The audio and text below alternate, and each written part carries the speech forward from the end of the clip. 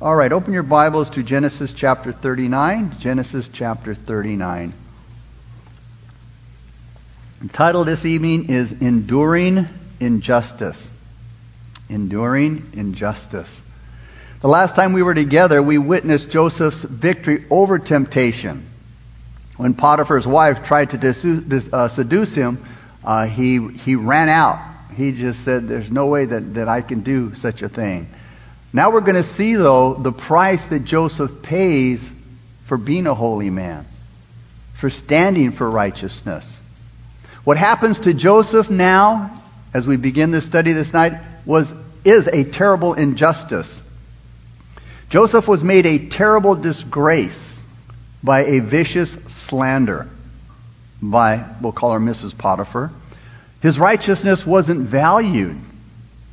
It didn't pay off to do good, to be good. And we've all heard the expression, good guys finish last. Instead of being admired for his integrity, he was put down. And he was slandered. And he went from the overseer of Potiphar's house to a dungeon. The terrible wrong that Joseph experienced was the result of his uprightness and him not giving in to his carnal desires. And carnality only cares about the here and the now. It only cares about self. Carnality doesn't think much about tomorrow. And a lot of people can attest to that, especially when we're young.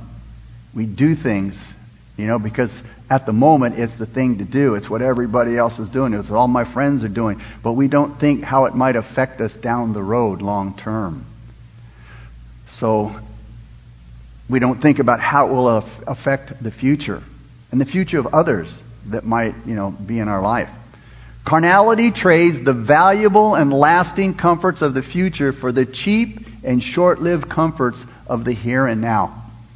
This does remind us of Esau and Jacob. Esau was the carnal man. He gave up his birthright for a bowl of stew to his brother Jacob, who was the spiritual one.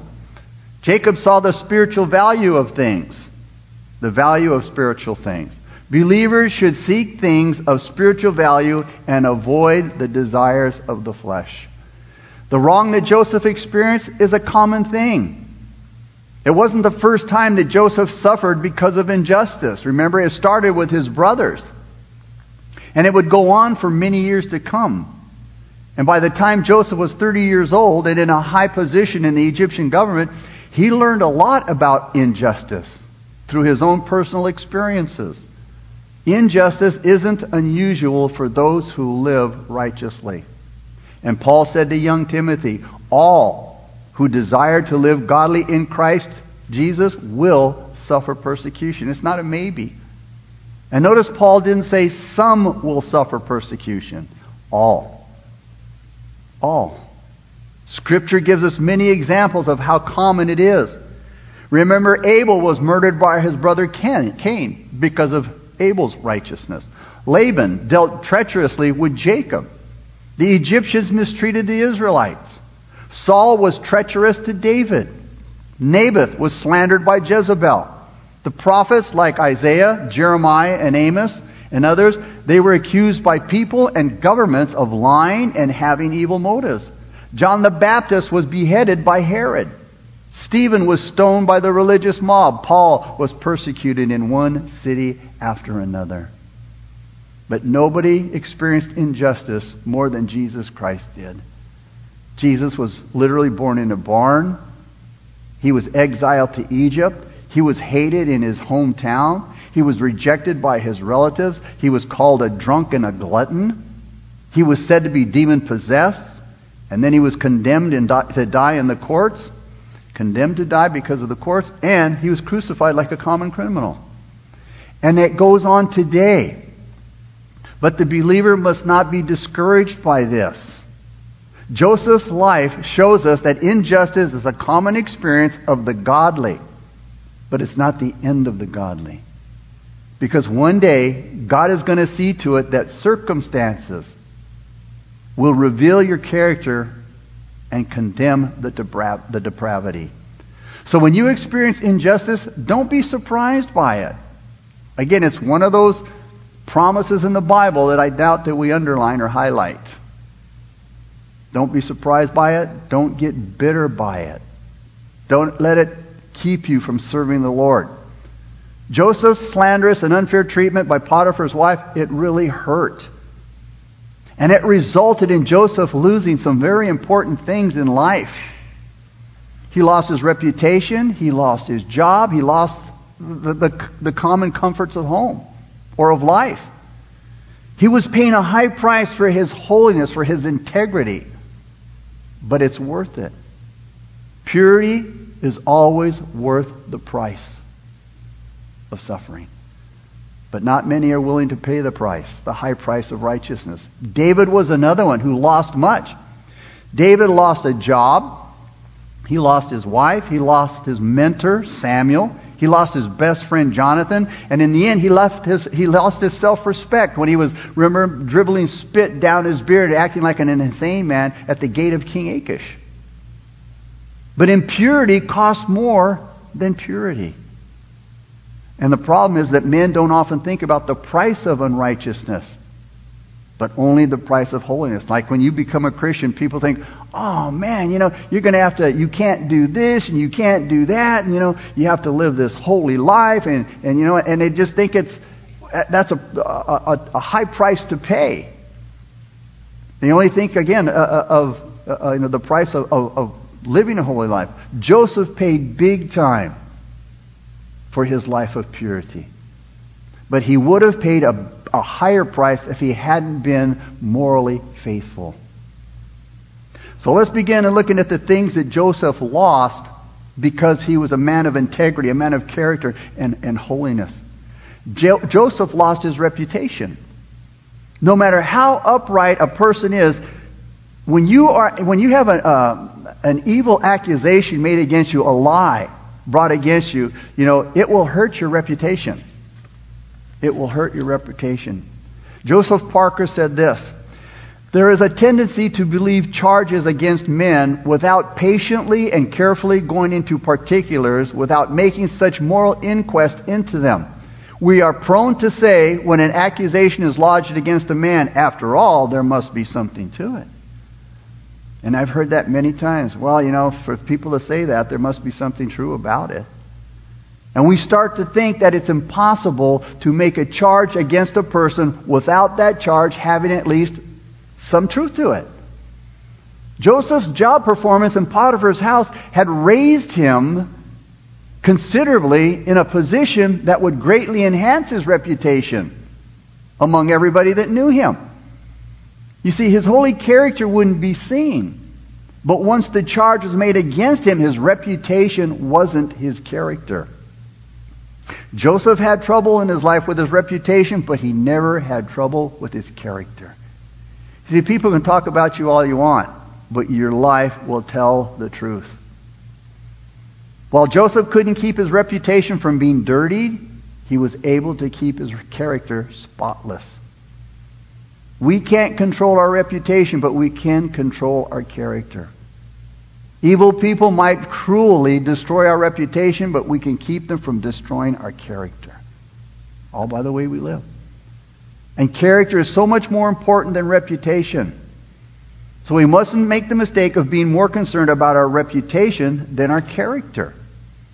We need to take care of our character and let God take care of our reputation. Because it's character that really matters to God, and it should really matter to us as well. We can't have God's approval without character, but we can have God's approval without reputation. Joseph also lost his job. Joseph had a very good job, even though he was a slave.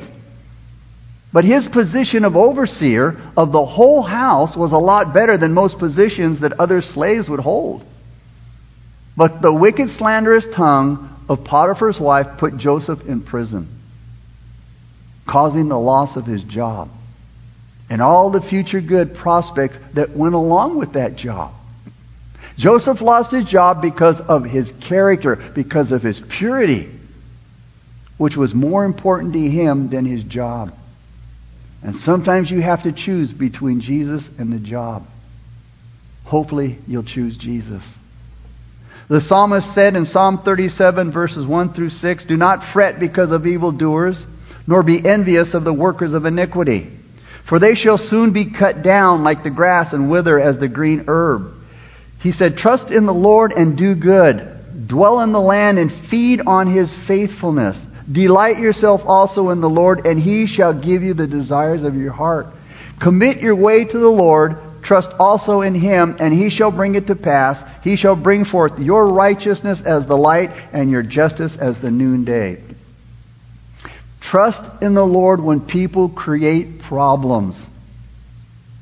You know, if we're misunderstood, if we're misrepresented, you know what? God will clear us in time. In spite of the delays and the difficulties and the rejection that we encounter in life, trust in the Lord. And in spite of what we're feeling and the evidence to the contrary, even when we can't understand our way or our situation, we may still trust in the Lord because He will bring it to pass. He will open the doors for people to see the truth. The way will be open. Our situation will be changed, and the end result will be peace. Joseph not only lost his reputation and his job, he also lost his comforts. Because of this injustice in his life, it took away a lot of the freedoms that he had. It took away pleasures, and it took away other comforts of life. His life became a discomfort. For starters, verse 20 says he was put in prison. Prison. Now, prisons then were not like many prisons are today, with many privileges and comforts. Some of the discomfort of Joseph's prison experience is mentioned in Psalm 105, verses 17 through 18. Listen to what it says there. It says, "Joseph, who was sold as a slave, they hurt his feet with fetters, and he was laid in irons." Joseph was in fetters. He was in irons, and it hurt his feet. Not many in the church today show this kind of steadfast spirit that Joseph had. You know, many sing on Sunday morning, but you don't see them the rest of the week. The Southern preacher Vance Havner said this, that if we were to believe what was sung on Sunday morning, we would think half of the congregation died before Sunday evening. Today, the slightest inconvenience or discomfort smothers many Christians' devotion and their devotion to the Lord. And we seem to forget that purity doesn't guarantee that we're going to have an easy go of life. It doesn't mean that we're going to have a lot of pleasure in this life. That's never promised to us in the Scriptures. In Acts 9:15 and 16, the Lord said to him, that is Ananias, the Lord said to Ananias, Go for Paul is a chosen vessel of mine to bear my name before Gentiles and kings and the children of Israel. He says, for I will show him, notice, many things he must suffer for my name's sake. He didn't save Paul and then tell Paul, hey, it's going to be a wonderful life, Paul. He told Ananias to go, get Paul, because I'm going to show him how many things he's going to suffer for my name's sake. But purity does guarantee great reward in eternity, and that's what really counts. Injustice is definitely cruel, and Joseph lost a lot, but he didn't lose everything. God has a way of compensating the godly for anything and any loss suffered in His service. Before the story of Joseph is over, we will see God reimbursing his, for lack of better words, reimbursing Joseph for what he lost. Joseph will be given a new job. He will have an excellent reputation. He will receive a new coat, which will more than make up for any loss Joseph experienced because of injustice. Now, the Bible says that God is not a debtor to any man. In other words, God doesn't owe us anything, but any loss in honoring Him will be duly rewarded. We saw that in Job chapter 1. And we read in Job chapter 1 that Job had 7 sons and 3 daughters. His possessions were 7,000 sheep, 3,000 camel, 500 yoke of oxen, which, there was 2 to a yoke, so that was 2,000 oxen. 500 yoke is just double that, in other words. 500 female donkeys, and a very large household. So it says he was the greatest of all people of the East. Then came that dreadful day when he lost everything. His family, his possessions, because of his integrity. Satan challenged God and said, the only reason that Job is serving you and he's so faithful to you is because look at all that you've given him. And so God said, Satan, you know what? Lay your hand on him, do whatever you want, but you can't take his life. And Satan took everything except his wife. But when his adversity was over, chapter 42 says, the Lord blessed the latter days of Job more than his beginning, for he had 14,000 sheep, 6,000 camel, 1,000 yoke of oxen, and 1,000 female donkeys, and he also had 7 sons and 3 daughters. He doubled everything that Joseph had lost originally. The cause of all of Joseph's injustices was Potiphar's wife. In verse 13, remember it says that she saw that he had left his garment in her hand. She saw that he had left his garment in her hand. In other words, she's saying now, man, I have his coat in my hand. And she realized, you know what? I have everything I need to make him pay for rejecting me. And right away, her mind goes to work. She started to cover up her devious behavior. She says, I'm Potiphar's wife. Everybody's going to believe me. I have Joseph's coat in my hand to prove what I'm going to say. So she started her attack by calling the servants of the house. Look at verses 13 through 15 of chapter 39. Beginning with verse 13. And so it was, when she saw that he had left his garment in her hand and fled outside, that she called to the men of her house and spoke to them, saying, See, he has brought in to us a Hebrew to mock us, and he came in to lie with me, and I cried out with a loud voice. And it happened, when he heard that I lifted my voice, and he cried out, that he left his garment with me, and he fled, and he went outside.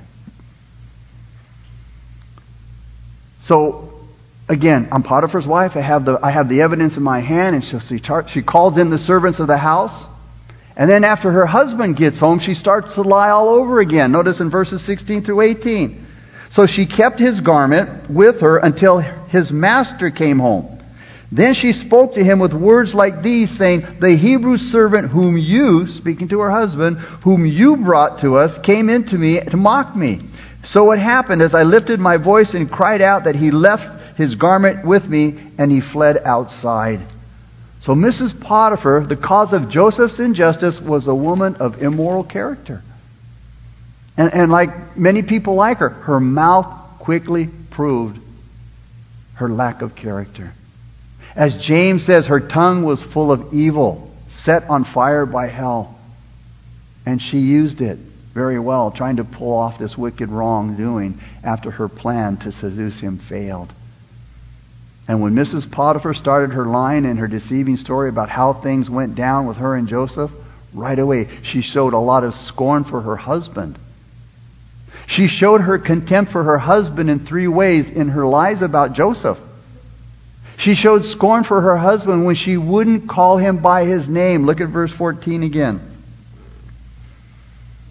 That she called to the men of her house and spoke to them, saying, See, he, speaking of her husband, he has brought in to us a Hebrew to mock us. He came in to me Joseph came in to me, and I cried out with a loud voice. She called to the men, that is, she called to the servants of the house, and she said to them, He, referring to her husband, has brought in this Hebrew to mock us.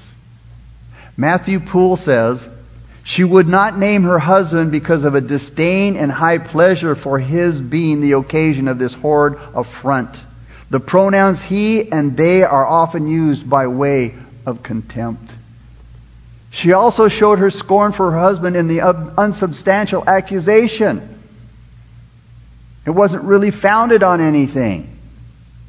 She made this accusation about him in front of his servants, and in doing so she weakened their respect for Joseph. And then she showed her contempt for her husband by blaming him for the problem right to his face when he came home. Verse 17, look what it says. The Hebrew servant whom you brought to us came in to me to mock me. It's your fault, she's saying to her, that all of this happened. Even if we hadn't known about her immoral behavior, Mrs. Potiphar's this scorn for her husband that she shows here would make it very plain that she didn't love her husband and she wasn't true to him. And may this be a lesson to those who are married, that those who talk about their spouse's faults and criticize them to whoever's around to listen, there's some serious marriage problems going on in that marriage, and that the criticizer is much to blame for the problems and has loyalty problems as well. Mrs. Potiphar's instance with Joseph, it probably wasn't the first time that she did that. There were probably other guys that she may gotten her way with. And as our story goes on, it will show that Potiphar wasn't ignorant about her ways. And all of this exhorts husbands and wives to be diligent in their devotion to each other and to be very careful how they speak to each other and about each other. A good marriage, like a healthy person, won't stay that way unless it's faithfully maintained by the proper nourishment. And poisonous tongues are deadly to the health of a marriage. Someone said the proper use of a married couple's lips is to press them together in silence when it comes to each other's faults and in stimulation of each other's felicity. In other words, the lips should be pressed shut to stop criticism, but pressed against their lover's lips to inspire love. What Mrs. Potiphar said about Joseph was a straight-out lie. There was not one bit of truth to it. Nothing could have been further from the truth than what she said about Joseph. She made Joseph look like a lowlife, just like a lustful creature, stooping to the worst of behaviors. She accused him of being an attacker and not the attacked. It was the worst of lies, and it was a vicious verbal attack that she made about a great man, a good man. Now, what caused her to do this? Revenge. She viciously wanted revenge on Joseph for rejecting her sexual proposals. And Joseph paid a high price for rejecting her sexual advances. What Mrs. Potiphar did was cruel. But it only hurt his reputation, not his character. Slander seems to do more harm than seduction. But it's seduction that gives the greatest victory to the enemy. Slander only hurts the reputation, but seduction hurts the character. So here's what we learn from this. The false charges about Joseph is a big warning to all Christians. We have to be careful about believing the accusations made by the ungodly about the godly. Joseph Parker said, "Let us keep steadily in mind the fact that there are false accusations in human life."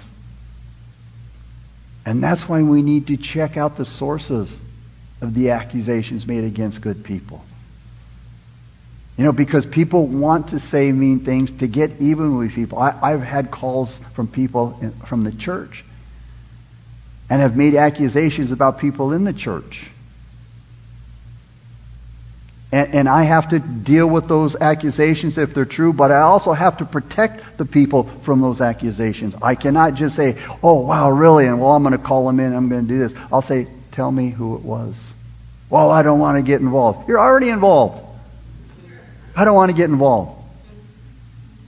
What did they do? When did they do it? Who was it they did it to? "Well, I don't want to get into all." Then I'm not going to pull somebody out to talk to them when you haven't told me a single thing that they've done. They want me to call them to the carpet, I guess, and just, "Hey, you got to go," or bring discipline upon, when they haven't divulged any information. Again, there needs to be something that's foundational that gives me a reason to do this. Names, times, dates, witnesses. Otherwise, I let it go. I just let it go. because of the damage you can do to somebody. And so again, we need to check out the source of the accusations that are made against people. We can't trust the mouth of people in general, corrupt people especially, to speak truth. Potiphar's reaction to his wife's story about Joseph shows that he didn't believe what his wife said about Joseph. According to an ancient historian from the Pulpit Commentary, he said the laws of the Egyptians were pretty severe in their penalties for offenses against women. Now, if what Joseph had done, what he was accused of doing, Mr. Potiphar would have thrown the book at the man. But he gives him a decent job. Though it was in prison, he gave him a decent job. You see, a person guilty of what Joseph was accused of could expect punishment, even death, in those days, especially because he was a slave. Slaves had no rights whatsoever, and the master could do whatever he wanted with them. So Potiphar didn't believe what his wife said, because Joseph was not sent to the executioner's block. Instead, he was sent to prison, which is almost like an acquittal. Look at what verse 19 says. So it was when his master heard the words which his wife spoke to him, saying, Your servant did to me after this manner, that, notice, his anger was aroused. But notice it doesn't say that it was aroused at Joseph. He was angry. Potiphar would have a lot to be angry about, but not at Joseph. You see, Mrs. Potiphar's accusation had turned the whole household upside down. Potiphar was about to lose a good overseer. Because of the things that Potiphar saw in Joseph, he had put Joseph in charge of everything in his house. And to be put in prison for the crime that he was accused of, this was a rather light penalty. So it shows that Potiphar wasn't angry at Joseph, nor did he believe his wife's story. The proof that Potiphar didn't believe his wife's story and accusation against Joseph is seen in the position that he gave Joseph after Joseph had spent time in prison. Now, this was not a common jail. As a matter of fact, in Genesis chapter 40, verse 15, listen to what it says. Joseph said, I have done nothing here that they should put me into the dungeon. Notice. I've done nothing that they should put me into the dungeon. That's normally where he would have gone. And his use of the word dungeon doesn't necessarily mean that he and the other prisoners, the king's butler and baker, were in a terribly miserable place. They were confined in the jail. All right, they were confined in the jail for the king's prisoners. Look at verse 20. Then Joseph's master took him and put him into the prison on a place where the king's prisoners were confined, and he was there in the prison. And that place was called the house of the captain of the guard. Look at chapter 40, verse 3 now. So he put them in custody in the house of the captain of the guard, in the prison, the place where Joseph was confined. It definitely wasn't a dungeon. It could have been like house arrest. Again, so this shows that Potiphar believed Joseph was innocent of the charges that his wife made against him. Now, you might say, well, if that's true, why did Potiphar let this innocent man go to jail and experience some punishment even though he didn't do anything? Even though it wasn't as severe as it would have been for somebody else charged with the same crime. Why did he allow it to happen? Because Potiphar lacked character. He was like Herod, who beheaded John the Baptist. He was like Pilate, who crucified Jesus. He was a compromiser. Now, we've looked at the things that Joseph lost. Let's look at the injustice done to Joseph now. The lopsided view of life will always see the suffering as permanent loss. And this lopsided view is a very poor view. Yes, Joseph suffered a lot because of injustice. But to have the right perspective of his experience, you have to also think about the great blessings that came to him as a result of his mistreatment.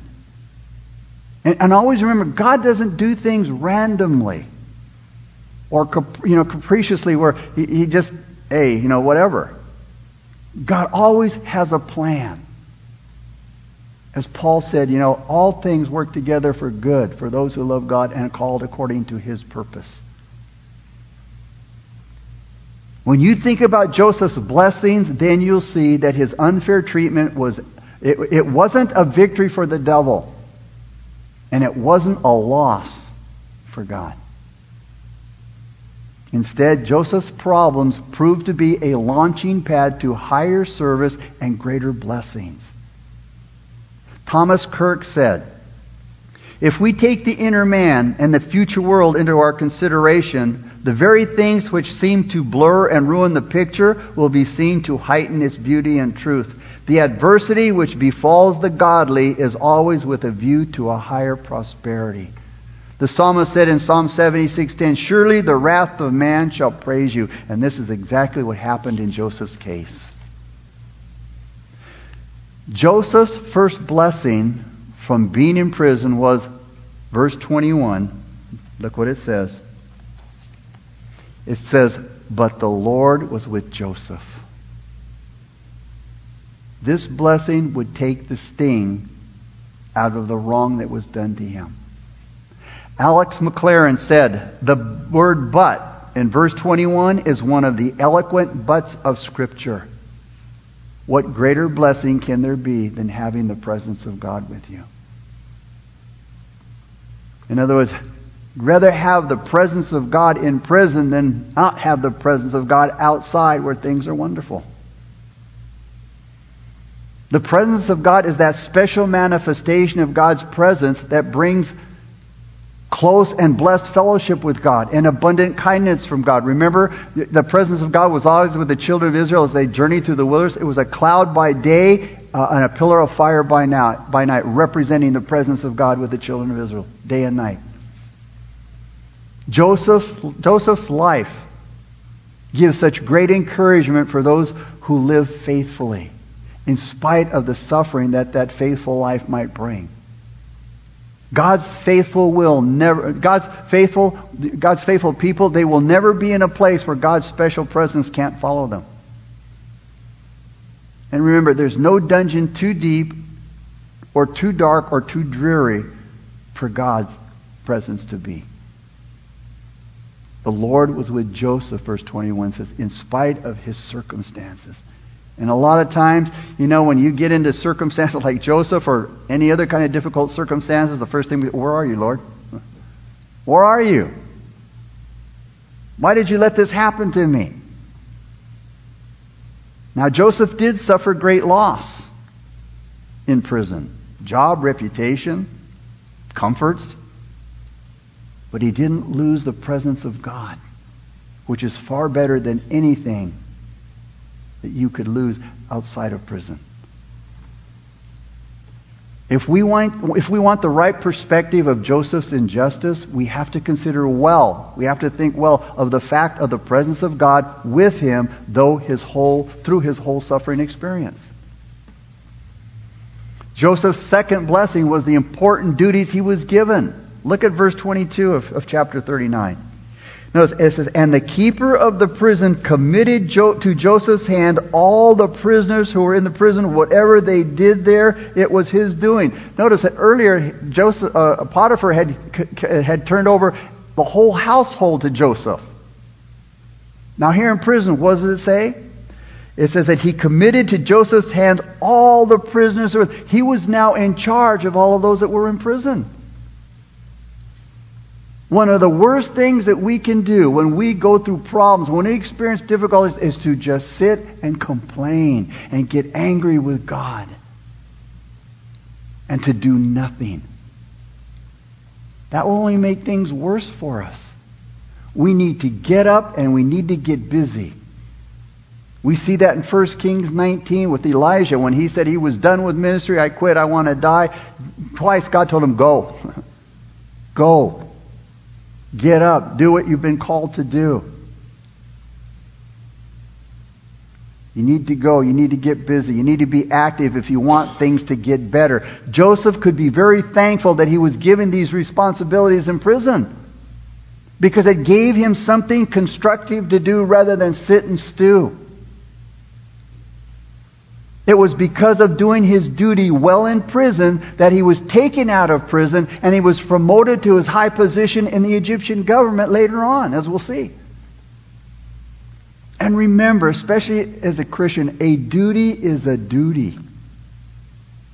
Whether it's in a lowly place or it's a high position, it's a duty. And if we're not faithful in the small things, how's God going to bless us and give us greater responsibilities? If we're not faithful in the humble tasks that God first gives us, He'll never entrust us with much. Joseph showed that he would do his duties no matter what they were, no matter what circumstances that he was in. He proved that at the very beginning when he was in Jacob's house, his father's house. He proved it when he was in Potiphar's house. He proves it here in prison, that he did his duties no matter what they were and under what circumstances he was in. But in prison, there was even a new feature added to his duties.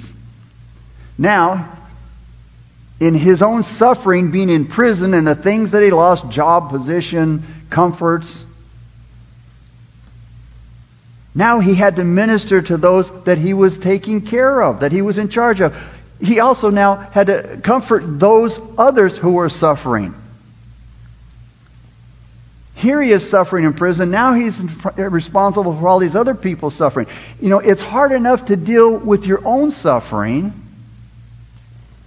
without having to comfort others in their suffering. But Joseph did a good job of it. And we see it when Joseph tried to help the butler and the baker in their time of sorrow when we get into our next study. Paul said in 2 Corinthians 1, 3 through 5, "Blessed be the God and Father of our Lord Jesus Christ, the Father of mercies and God of all comfort, who comforts us in all our tribulation." Notice, that we may be able to comfort those who are in any trouble with the comfort with which we ourselves are comforted by God. God doesn't comfort us to make us comfortable. He comforts us to make us comforters. That we can comfort others the way God has comforted us. F.B. Meyer said, "There is no anodyne." I never knew what that, I don't even know what that word was, so I looked it up. Anodyne, it means soothing relief. Why didn't he just say there was no soothing relief for heart sorrow like mystery to others? Anyway. But he said there's no anodyne, there's no soothing relief for heart sorrow like ministry to others. Because now it takes the focus off of me and my suffering. And if I look at it in the right perspective, there's always somebody that's going through something worse than I am. Because too often in our suffering, it's all about me. Leave me alone. I got my own problems. And we're only concerned about our own aches and pains, our own problems, our own tribulations and afflictions. I don't have time to be interested in comforting others in their trials and their afflictions. But we need to learn that one of the best pain relievers for our own suffering, our own afflictions, is to comfort other people in their afflictions. To pray for them, to encourage them, to show them what God is doing for you and in your life. Alexander McLaren said, "Grief is apt to make us selfish, but it is meant to make us tender of heart and quick of hand to help our fellows in calamity. We win comforts for our own sorrows by trying to soothe those of others." The third blessing that Joseph experienced in his injustice and suffering was the close contact that he had with two officers of the king of Egypt. The king's butler and baker had offended the king of Egypt. Look at chapter 40, verse 1. "It came to pass after these things that the butler and the baker of the king of Egypt offended their lord, the king of Egypt." So, Joseph is now in prison with these two officers, the king's butler and the king's baker. Now we might say, what a coincidence that Joseph is now in jail with two of the king's officers, his butler and baker. We might say, what a coincidence that he was sent to Potiphar's house where he was treated so well. You see, it's all a part of God's plan. As a result of Joseph being in Potiphar's house and Joseph being in jail with the butler and the baker, two high officers of Potiphar, Joseph would learn a lot about the Egyptian government that would help him one day when he became second man in charge. Even though the baker and the butler weren't, high positions in the government, Joseph spent long hours with them in jail. And they would be great sources of information for Joseph to learn about Egyptian government, the policies, the people, the politics of it. The do's and the don'ts, the ins and the outs. Prison for Joseph gave him a lot of help for the future. So it's no surprise that Joseph moved with such effectiveness when he came to power as the second in command of all Egypt. God had seen to it, or he had seen in Joseph. He saw to it that Joseph was well trained by providentially working on his behalf. In other words, God made sure that by his hand he placed Joseph in these positions where he could be effective, where God could use him. Both in slavery and in slander, God's providence prevailed. When he was a slave, he prevailed. When he was slandered by Potiphar's wife, he prevailed. Because it was all a part of God's plan for him. In closing, we need to remember evil never thwarts God's plans. It never changes God's plans. It never ruins God's plans. The true and proper perspective of the injustice that Joseph went through is not to be looked at as a miserable defeat, but it's one of great blessing and great opportunity and great advantage for Joseph. Now, yes, Joseph had many dark days, but they did come to an end. And when they did, the injustice that he experienced was seen as priceless to him. Joseph was viciously scandalized. And to humanize being made such a scandal seems to be such a fatality for a good future. It looks like his future will be ruined. He's been in prison. He was accused of rape and all of these things. And what future could he possibly look forward to? But here's the bottom line. Where faithfulness to God stays strong, your perspective can't be negative. Father, we thank you so much, again, for this beautiful story of Joseph, Father. Father, we thank you that you have left us these examples and that, Father, you tell the truth about life, God. You don't sugarcoat anything, God. But we have a wonderful outlook, God. We should have a wonderful outlook, God. That, Father, we can have victory over our trials, and that, God, you will bring blessing out of brokenness, God. So, Father, help us to have the right mindset, God, and to see things through your eyes, Lord. To know that nothing is accidental. Nothing that we experience is a stroke of bad luck, as the world would say. But because of your loving and guiding hand, God, you guide us through all of our difficulties in life, God. But may we be standing upon the rock, Jesus Christ, a strong foundation, God, stable in all of our ways. Father, we thank you that we have such an awesome God, a faithful God, a loving God, and that you are always with us. As your word says, I will never leave you nor forsake you. I will be with you always, even to the end. And we thank you, Lord. And it's in Jesus' name we pray. Amen.